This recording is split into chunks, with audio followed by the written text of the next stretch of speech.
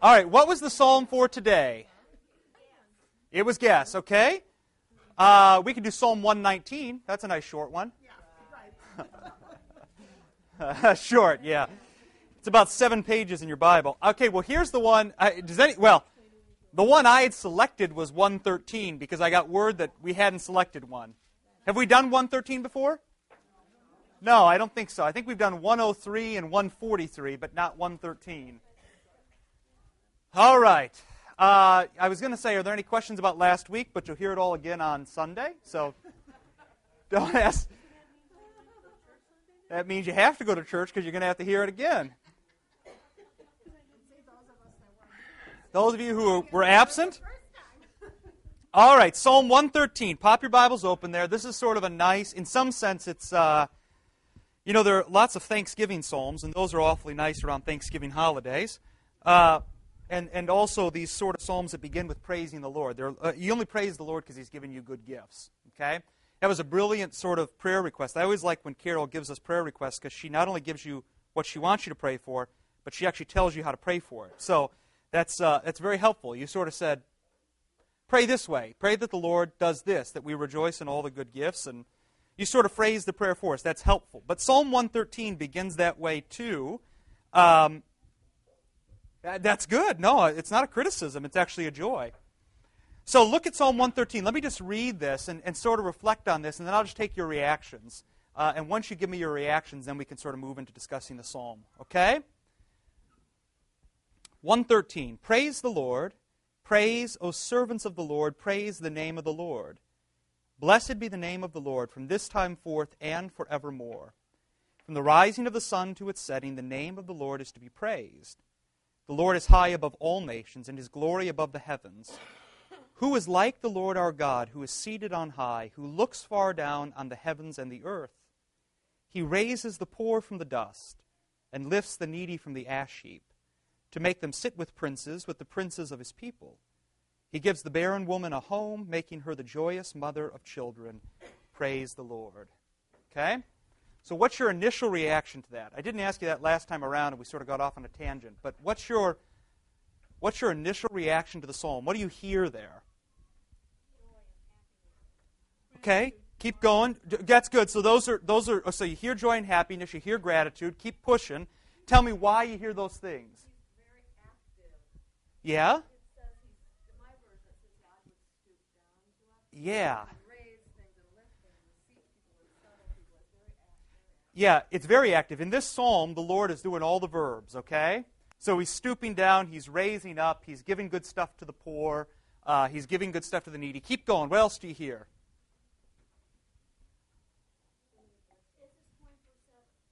Yes. Now, what leads you to believe that? It's 24/7. What leads you to believe that?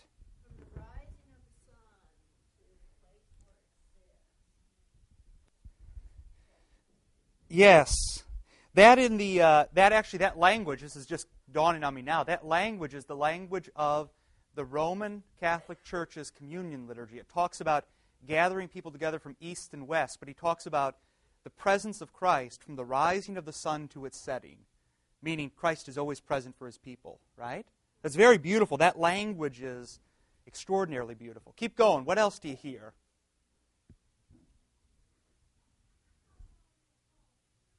Joy, gratitude. The Lord does the verbs.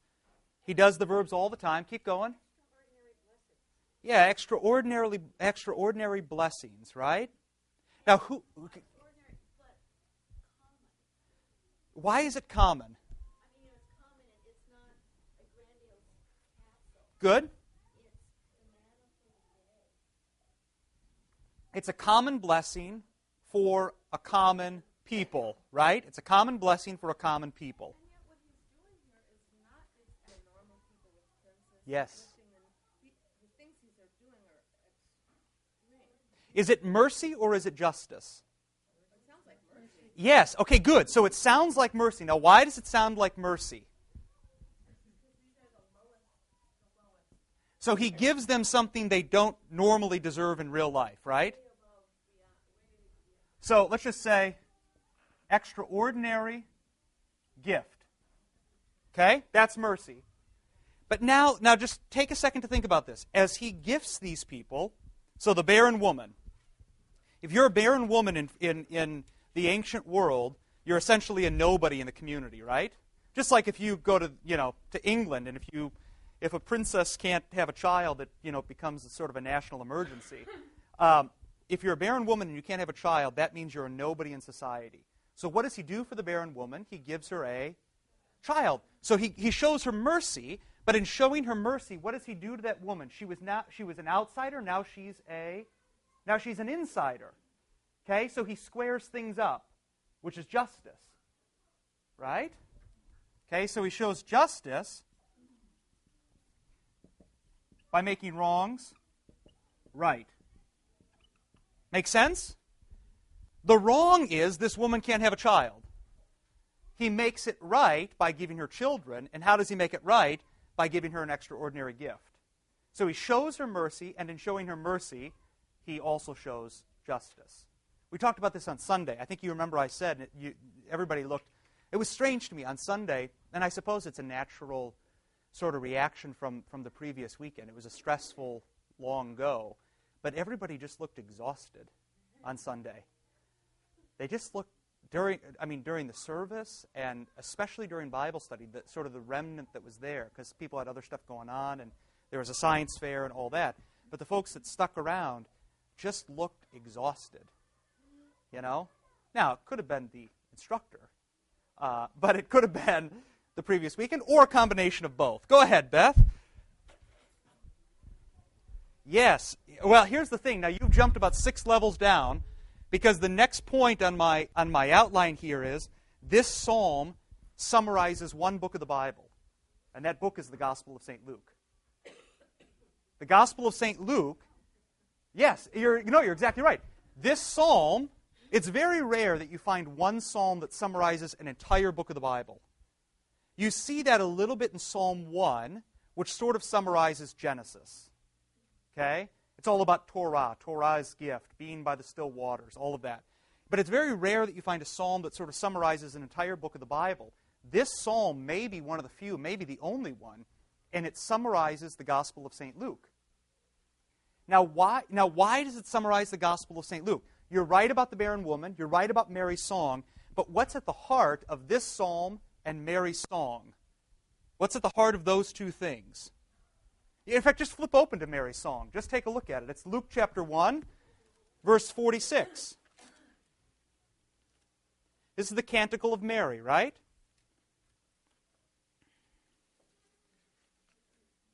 This is the psalm that's prayed usually at Vespers in the church. You remember in the church, the two sort of major offices outside of the Eucharist are Matins and Vespers. At Matins, you pray the Benedictus, which is the song of Zechariah. Blessed be the Lord, the God of Israel, for he has looked on the humble estate of his servant. And then at evening prayer, you sing the song of Mary. So you go to bed at night with sort of Mary's words in your ear. Now, what's just happened to Mary leading up to this point? That may give you some insight into why she sings this song. Yeah, the Annunciation, good. Now, who is Mary? Just, what do you know about Mary?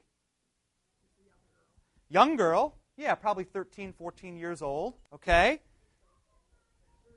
Betrothed to Joseph, who's probably a bit older. I mean, the church has always said that Joseph probably died, at some point during Jesus' earthly life. So the reason he's not at the foot of the cross is he was an older man, right? Okay, so what else do you know? Betrothed to Joseph, cousin of Elizabeth. Is she poor or wealthy? Poor. She's a nobody. She's a poor peasant girl. From Nazareth, right? A virgin, right? Good, so you got all that in mind. She's a poor peasant girl. She's a nobody in society. She's engaged to this older man, and she is a virgin. Okay? Now, the angel comes, speaks into her ear, delivers the presence of Jesus into her body, and you have all the language there. Flip back if you've got your Bibles open. Flip back to verse 35. Chapter 1, Luke chapter 1, sorry. Verse 35, and the angel answered her. You remember she says, how will this be since I am a virgin?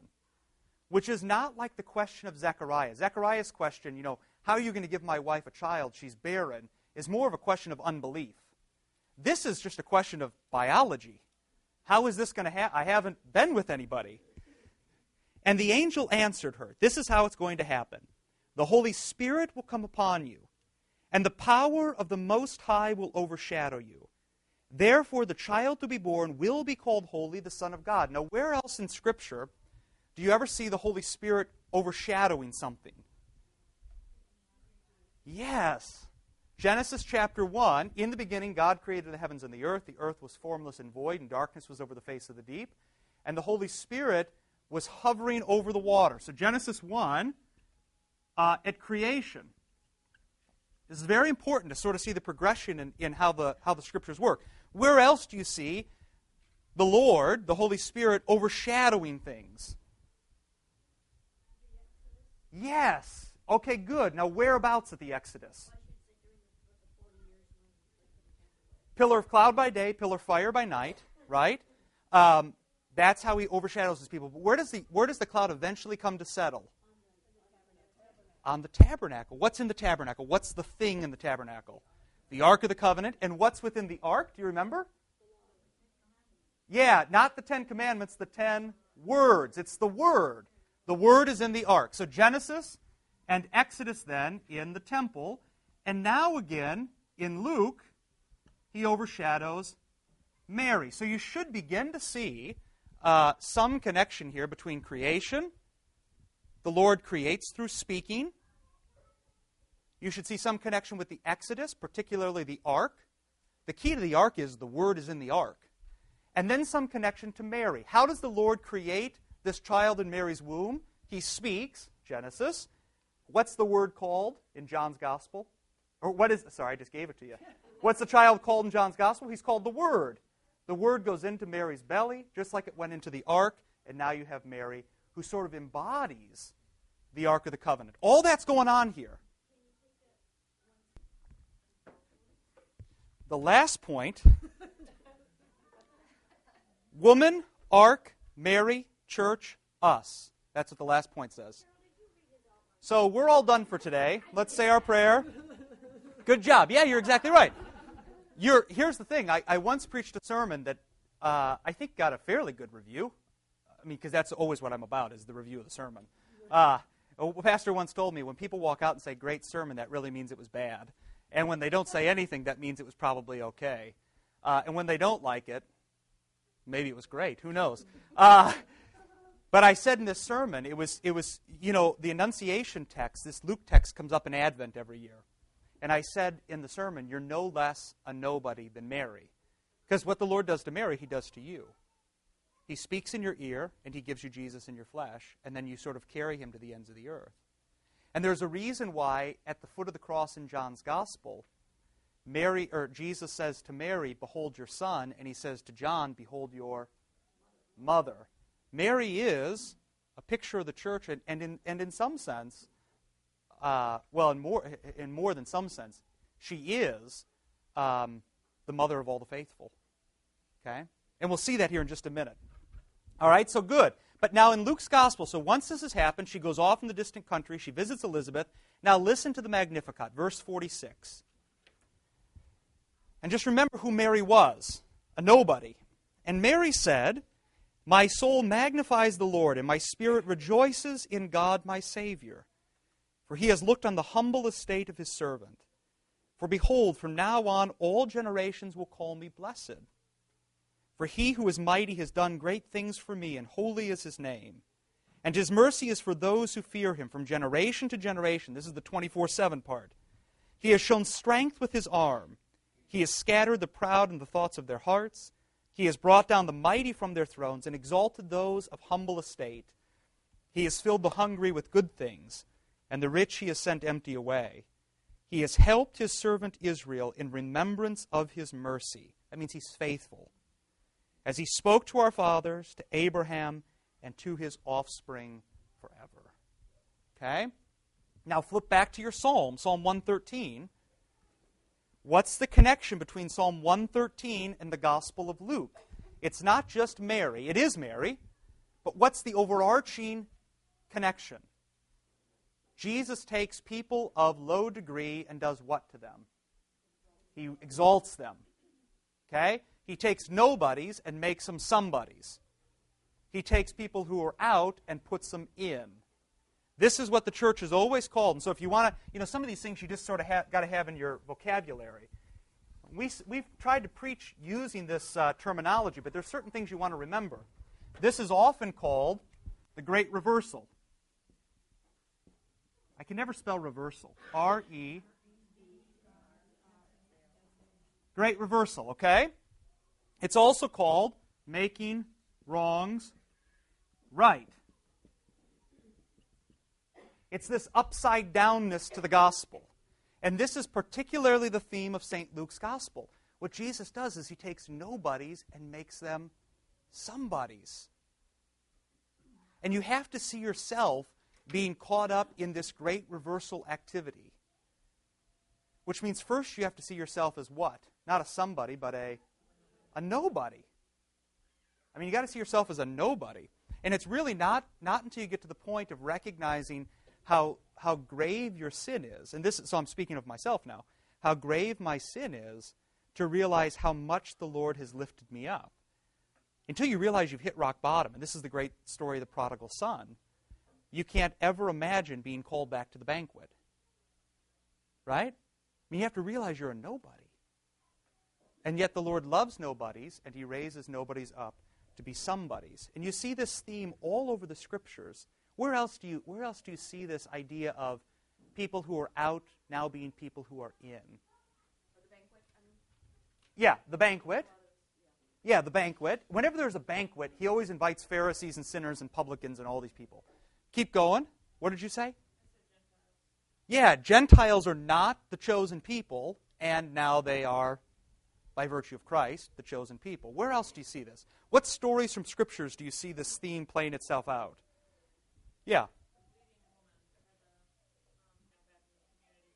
Yeah, that story, that's a great story. The bleeding woman who was bleeding for 12 years. Because you remember, what's the other story connected to it in the same text? How old is Jairus' daughter? So there's trouble on the 12s, right? All right, keep going. What else? Yeah, blind people outside the gate. Remember the blind guy from lepers, right? Lepers are sort of the extreme case. Zacchaeus, he was a little person, right? And a tax collector. How many of you watch Little People, Big World? I really like that show. I almost didn't watch TLC after John and Kate +8 and the big breakup. I'm serious. I kind of like John and Kate. She was always a little hard on him, but I mean, I go through the same thing at home. I know exactly what that feels like. Oh! I'm just speaking from my heart. By the way, it is my anniversary on Saturday. Thank you very much. 5 glorious years. It seems like 2. My wife said it seems like a lot longer. So I don't know if that's on me or on her. I presume it's on me. So I'm going to make an effort to make it feel shorter. Yeah. Yes. It's all right. We said this a month ago too. Don't worry about it. it's a great. Does that mean you know what I'm saying? I do know what you're saying. I'm a little confused. That's good. I mean, it's good you're asking the question. So I think part of the struggle is, you asked about 4 things there. You asked, I want to be happy, but really what you're asking is, the question you're asking is there a difference between happiness and joy? And I think there is a difference. The other question you're asking is, how do I get these sorts of things, which may be the wrong question.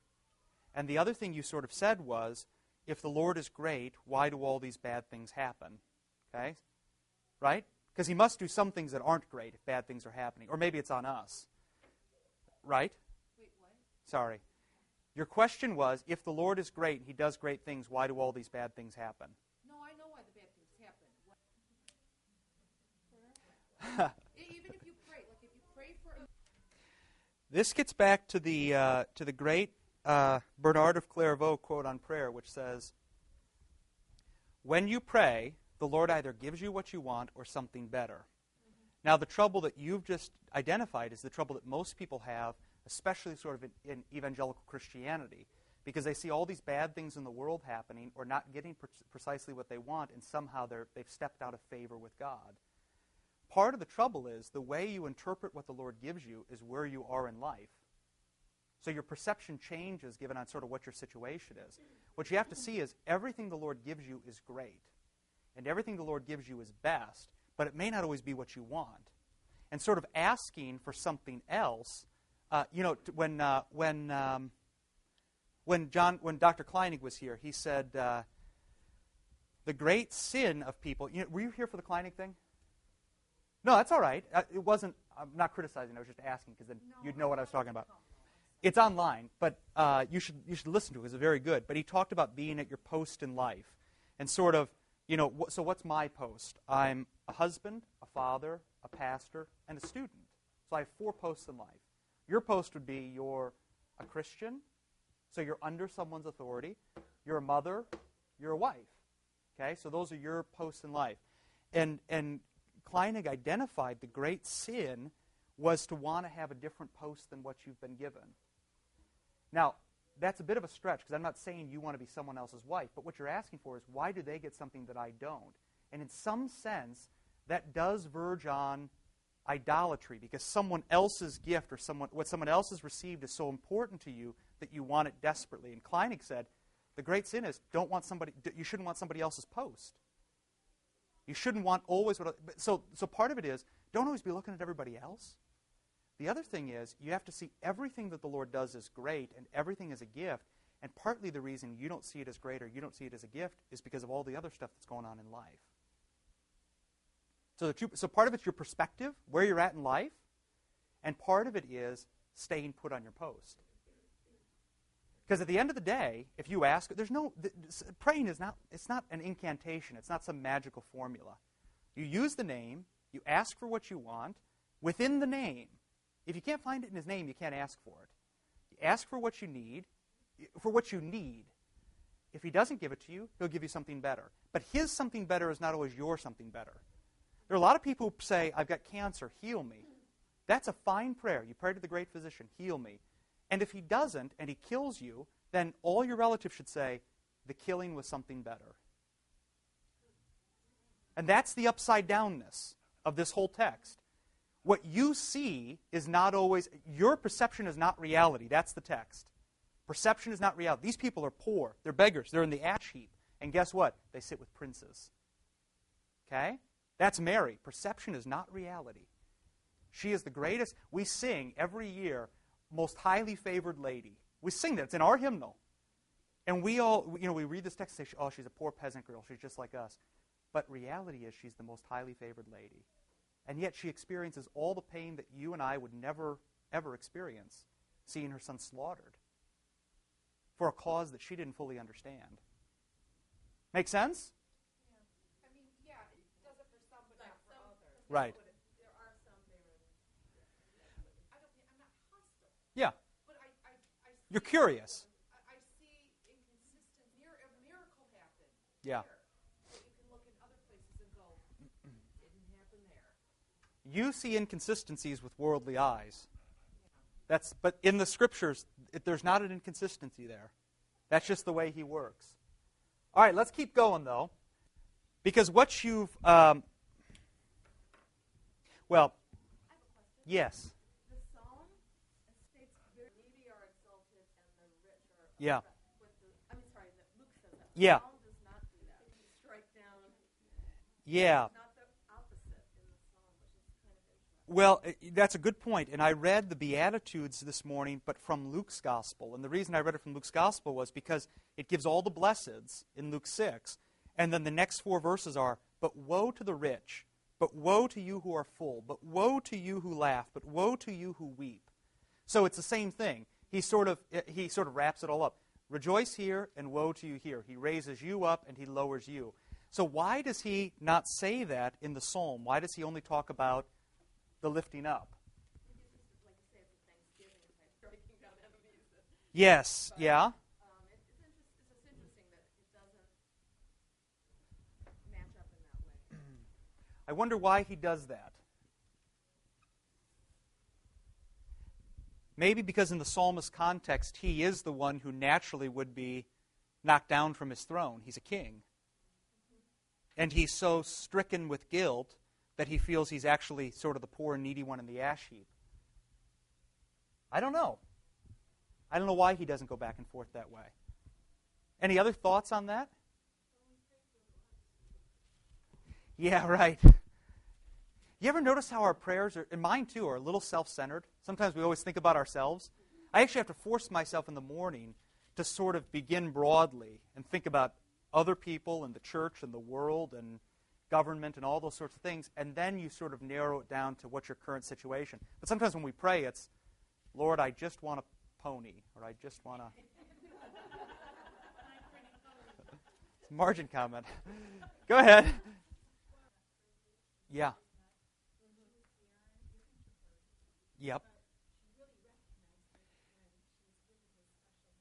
I completely agree. She doesn't fully, I think for Mary, when she sort of fully gets it, is at the foot of the cross. But you are right, she sort of gets it more and more as time goes on. And it's the tip-off that she gets it at the Annunciation is, she says, I am the servant of the Lord. Remember what she says next? Let it be unto me. And so she hears this. The angel says, the Holy Spirit will overshadow you. Mary was a very pious woman in newer scriptures. She knew that in Genesis, the Holy Spirit overshadowed the water. The Lord spoke. And how did the Lord bring things to creation? He said, let there be. And then she receives all that and says, let it be unto me. I think she gets it there. But she doesn't get it till Jesus is inside of her. She doesn't get it till she's received the gift. And that's the point. That's the point of the Annunciation. Yes. Yeah. Yeah. Yes, right. And let it be unto me according to your word means I'll take whatever you've got. Okay? Yeah. There is the ultimate sort of, the overarching theme of the psalm is this distinction between high and low. Okay? You see this from the very beginning. From the rising of the sun to the setting, the name of the Lord is to be praised. The Lord is high above all nations. Who is like the Lord our God, who looks far down on the heavens and the earth? That's the high. He raises the poor from the dust and lifts the needy from the ash heap to make them sit with princes. He gives the barren woman a home. That's the lowness, that's the low degree of which Mary speaks. My question for you is, what bridges the gap between this high and this low? What's the connecting force between the two? You see the same thing in Lazarus and the rich man. You remember that account in Luke's Gospel? Remember that? Yes, but even more. Yeah, okay, good. Kids, I brought a coffee cup for the children's sermon today. What does this remind you of? Jesus. Okay? The answer is always the same. You're right. Jesus is the connecting force, but it's more than that. It's the incarnation. Yes, good. So what? Yes, that was a little better. So you have this, and this is what the psalmist is pointing you towards. What you have to see is all the psalms point you to Jesus, but not just to some Jesus who's far off. This is, all your evangelical friends believe this is where Jesus resides today. He's high, he's lofty, he looks down. By God, you better not do that. If you want to see Jesus, go to church and let your spirit sort of ascend up to Jesus. That's sort of a very evangelical way of thinking about Jesus, and too often our Christian friends think this way. What bridges the gap between you of low degree and God who is high above the nations? The incarnation. So you have this divine and human in the person of Jesus. This is the key to the entire psalm, the fact that God actually takes on flesh and blood in Mary's womb. That's why it sounds so similar to Mary's song. The central theme of this psalm is the coming together of heaven and earth, the coming together of high and low, the coming together of those who are far off and those who have been brought near, the coming together in the flesh of Jesus Christ. That's the central theme of the psalm. It's all about Jesus. That makes sense? Somehow you've got to bridge the gap between high and low.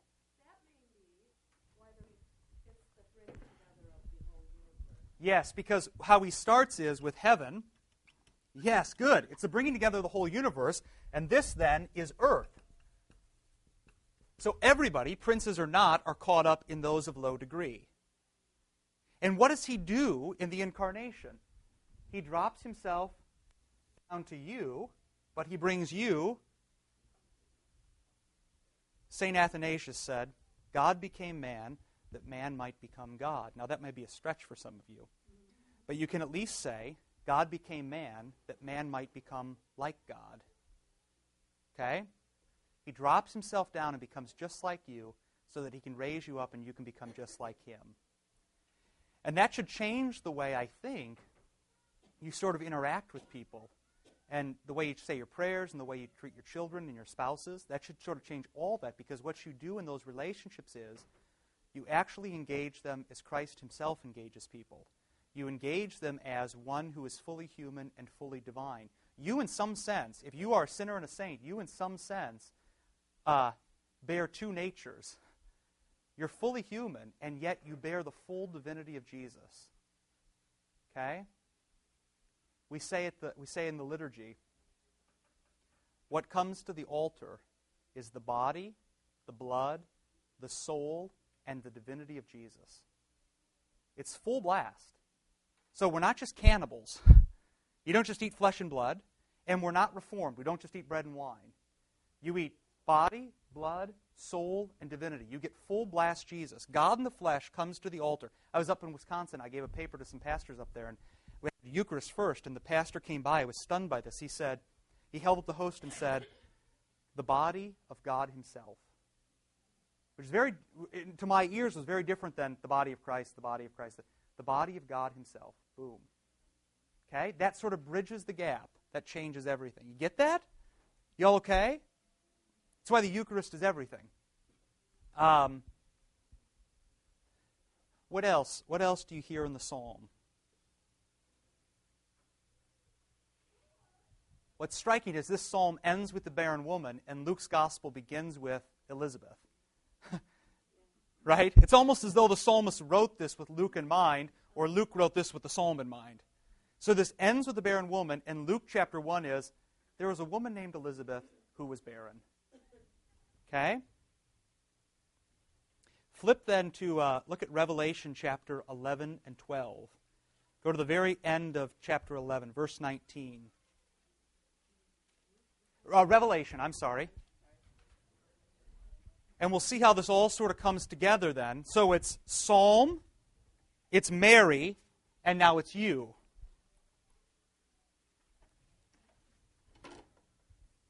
Psalm, Mary, and you. Revelation chapter 11, verse 19. And if you're here for the Kleinaching, you heard this whole thing read. This is the text you remember for St. Michael and all angels. This is a great text from the end of the Scriptures. But there's this section here beginning with verse 19. Just tell me what comes to mind when you hear this. Then God's temple in heaven was opened, and the ark of his covenant was seen within his temple. There were flashes of lightning, rumblings, peals of thunder, an earthquake, and heavy hail. And a great sign appeared in heaven, a woman clothed with the sun, with the moon under her feet, and on her head a crown of 12 stars. She was pregnant and was crying out in birth pains and the agony of giving birth. And then you know what happens. Then another sign appears, a dragon. It sends the woman out into the wilderness. What do you think of when you hear that text, though? The Ark of the Covenant opens up. You see a woman. She's got 12 stars around her head. She's standing on the moon. She's giving birth. What do you see there? Why do you see Mary? Keep going. What was that? Yes. Queen of Heaven. Why else do you see Mary there? What sort of tips you off to Mary in this text? Yeah, we'll give birth to a male child who will rule the nations. Okay, good. What else tips you off? Yes, goes out into the wilderness, right? What else? You ever seen icons of the Ascension? Of Pentecost? Sort of looks like, I won't be able to draw it, but the icon sort of looks like this. You have all the apostles standing around like this. There are 12 of them. Who's right in the middle? Mary is right in the middle of the Pentecost icon. So you have this image of Mary with sort of 12 men around her. You see in this text then, there's a woman with 12 stars around her head. She's the Queen of Heaven. Why? Because she stands on the moon. And she's there. Is she there with her spirit or there with her body? Looks like her body, right? It looks like she's there with everything she's got. She's pregnant. She's giving birth. And if Mary then is a picture of the church, then this text in Revelation 11 and 12 also is a picture of you. The church gives birth to children at the font. And it looks a lot like Mary because it stood at the foot of the cross. The faithful were told at the foot of the cross, "Behold your mother." And Mary was told, "Behold your son." Richard John Newhouse, may his soul rest in peace, you've all studied it before I was here, but it was that book called Death on a Friday Afternoon. Remember that? Richard John Newhouse, former Lutheran, then Roman Catholic. He writes this great thing about those last words of Jesus where he says, "Behold your son and behold your mother." And he talks about how John is a picture of all the faithful because he followed Jesus all the way to the end. And how Mary is a picture of the church. And he has this play on words where he says, "Behold your mother, woman, behold your son, behold your children." So John sort of embodies the church. And Mary then is a picture of the mother of all the faithful. You see that here in Revelation chapter 11 and 12,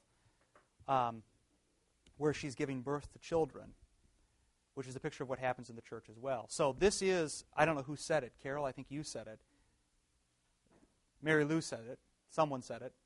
This is the psalm. It's Mary. It's the church. And it's all of you. Whatever happened to Mary happens to you. And for some of you, that's more real than for others. One of the... there was a woman here it must have been last Saturday. Yeah. Not a member, but is dying of cancer, and it's very painful and terrible. And I saw her in the pew when we went down to commune people, so she wasn't communing. But I took the oil down and anointed her, and I said, Pastor Bruzik said, I think he said it down here last week, most postmoderns, they don't want you to pray for them, but they'll receive a blessing.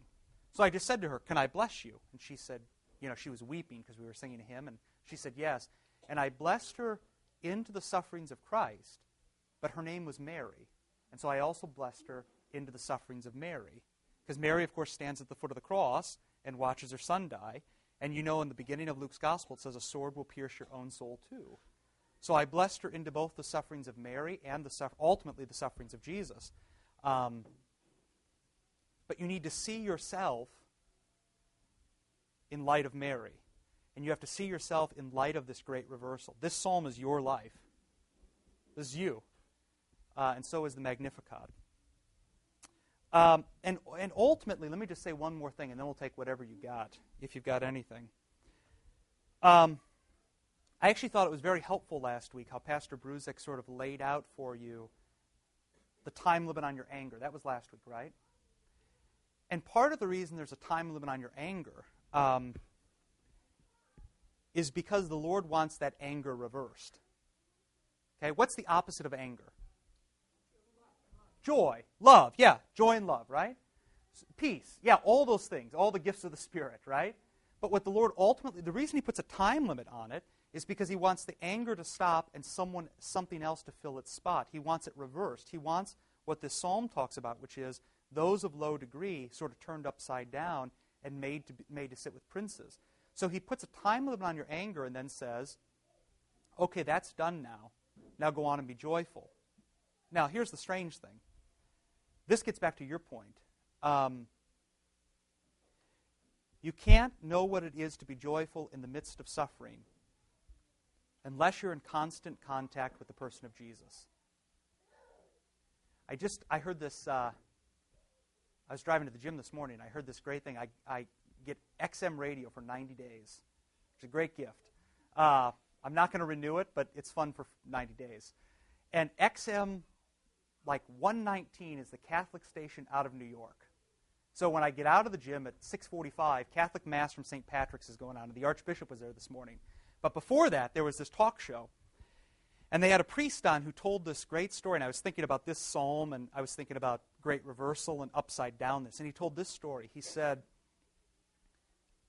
this priest was a professor at a seminary, and they had a young man in his 20s who was diagnosed with cancer. And the young man, sort of was their bright and shining guy at the seminary, and then they, found out he had cancer and progressed very, very quickly. And he lived at home with his mother. And again, I've said this before, no parent should outlive their child. But lived at home with his mother, and this priest recounts the story of going to give him last rites. And he says, when I went to give him last rites, he was shaking and sweating, and you could tell he was in the midst of some of the greatest suffering anybody could ever experience. And he went and put oil on him. And of course, last rites for a Catholic is considered a sacrament. This is a big deal, and it should be considered a big deal. So he goes and he puts oil on him, and he said, he blessed him and prayed for him. And the young man sort of sat up in the midst of his suffering and said, I can't explain this. I can't explain the great joy that's come with this. Okay? He said, you'll never be able to imagine my joy. This guy was in his 20s. You'll never be able to imagine my joy. And the priest sort of said, that shows that he was caught up in the sufferings of Christ. Now, the story gets better. They didn't give him the viaticum, which is your last Eucharist. It's sort of called food for the journey or bread for the way, They didn't give him the viaticum, and sadly, he moved into a coma the next day. And another priest came, the head of the seminary, brought the Eucharist, but of course he's in a coma, so what are you going to do? So the priest does a fascinating thing. He takes the pyx, which holds the host, opens it up, starts the communion liturgy, consecrates the host, consecrates the chalice, and then holds up the host before the young boy who's in a coma and says, Ecce Agnus Dei, behold the Lamb of God who takes away the sins of the world. Happy are those who are called to his supper, which is part of the Roman Catholic liturgy. And what happens, the boy from his coma sits up, opens his mouth, receives the Eucharist, and says, Alleluia, Alleluia, Alleluia. Puts his head back down, and the next day he died. Which reminds you of what story from Scripture? The widow's boy at Nain. Right? The word comes and speaks. Behold the Lamb of God who takes away the sins of the world. And the young boy sits up, and what does the young boy in Luke 7 do? He begins to speak. Okay? That's where we want to push all of you. I know you may not die that way, but you all have your own form of suffering, whatever that may be. But you need to see in the midst of it all a great deal of joy, and at the end of the day, be able to say, Alleluia, Alleluia, Alleluia, Amen. Right? That's what this psalm is all about. It's a great reversal. Okay? That makes sense? You all okay? All right. What do you have? Yes? A lot of people do have great burdens. Mm-hmm. Your burdens are your own form, your own yoke. And Christ wants to trade yokes. That's this psalm. He just wants to trade yokes. My yoke is easy and my burden is light. Okay? Yeah. Well, that was part of the reason why the Beatitudes are so beautiful. Count it all joy when others revile you and persecute you. And this one was great. Count it all joy when others exclude you. I found that interesting. Exclude you and sort of disinvite you. Count it all joy, for so they treated the prophets who went before you. You're not alone. And you need to see yourself caught up in the whole company of heaven. Every saint who has gone before you has suffered the way you have suffered. They all have their various forms, but they've all suffered. And what you need to see in the saints is an example of how to persevere. Right? An example of how to carry on. And an example of how to, part of the reason we talked about the saints praying for us on All Saints is they're hoping you make it through. That's what they want. Yeah, Beth, did you have something? Yeah.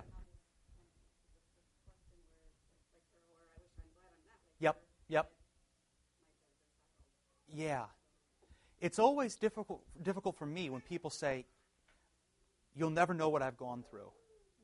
Because you're right, I don't know what yours are, but I've had my own share of grief and shame and all that. And so what we need to do is be careful not to sort of impose our griefs on someone else, because that becomes very easy.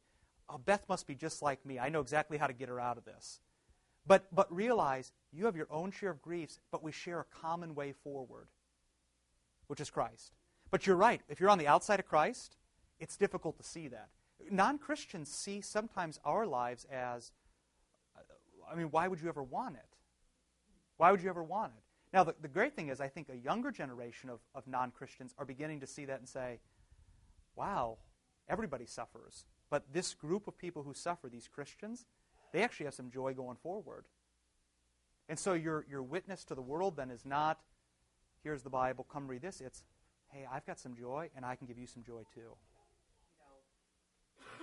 Yeah, being poor doesn't always refer to money. You're right. Right. And so I think, Right. And, and you can't... or maybe Christians... Maybe they don't want the gifts of the Spirit. Maybe they want some gifts of the world. I think we can even simplify it and say, Christians who are passionate about their faith are not often good at sticking to their own knitting. So you're passionate about your faith, and we're very good at telling other people how to live their life. Sometimes Christians just need to focus on living the life Christ called them to live. So you're right. The impulse is, gosh, I know exactly what you need. You know? But what Christ says is, now it's a little different for me, but because I'm given to care for you spiritually in such a way that you should come to me and say what's best, and I should say this is best from what Christ has said. But as far as other relationships go, we should stick to our own knitting. Because even if you just pray for your friend, yeah, exactly. I agree. I agree. Yes. Oh yeah. That's what the guy said. Cover her nose and breathe into her mouth, and she'll stop crying.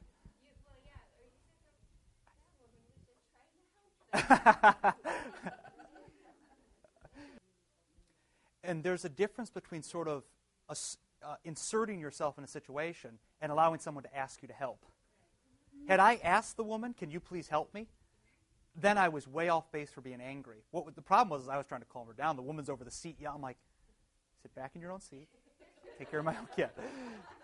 But I take it's all about, see, here's the thing. There's a fine line between stepping over the line and, being on the right side of things. You don't want to cross the line. You don't want to sort of insert yourself in situations and say, I'll help you through this.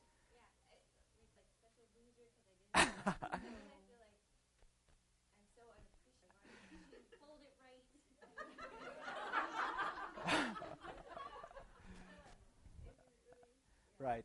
If you ever want to do laundry, though, you can come to my house and do laundry. But here's the takeaway. Let me say one more thing, and then we'll go, because I know we're about a minute past time. The takeaway is, you all have a unique perspective on this text, this psalm, and on the Song of Mary. This is first and foremost, this is your song.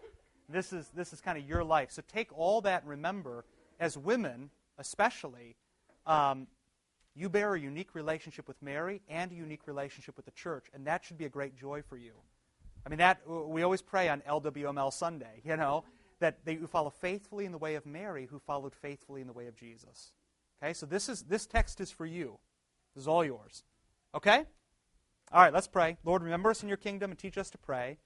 Our Father, who art in heaven, hallowed be thy name. Thy kingdom come, thy will be done, on earth as it is in heaven.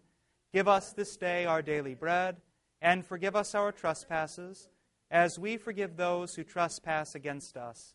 And lead us not into temptation, but deliver us from evil. For thine is the kingdom, and the power, and the glory, forever and ever. Amen.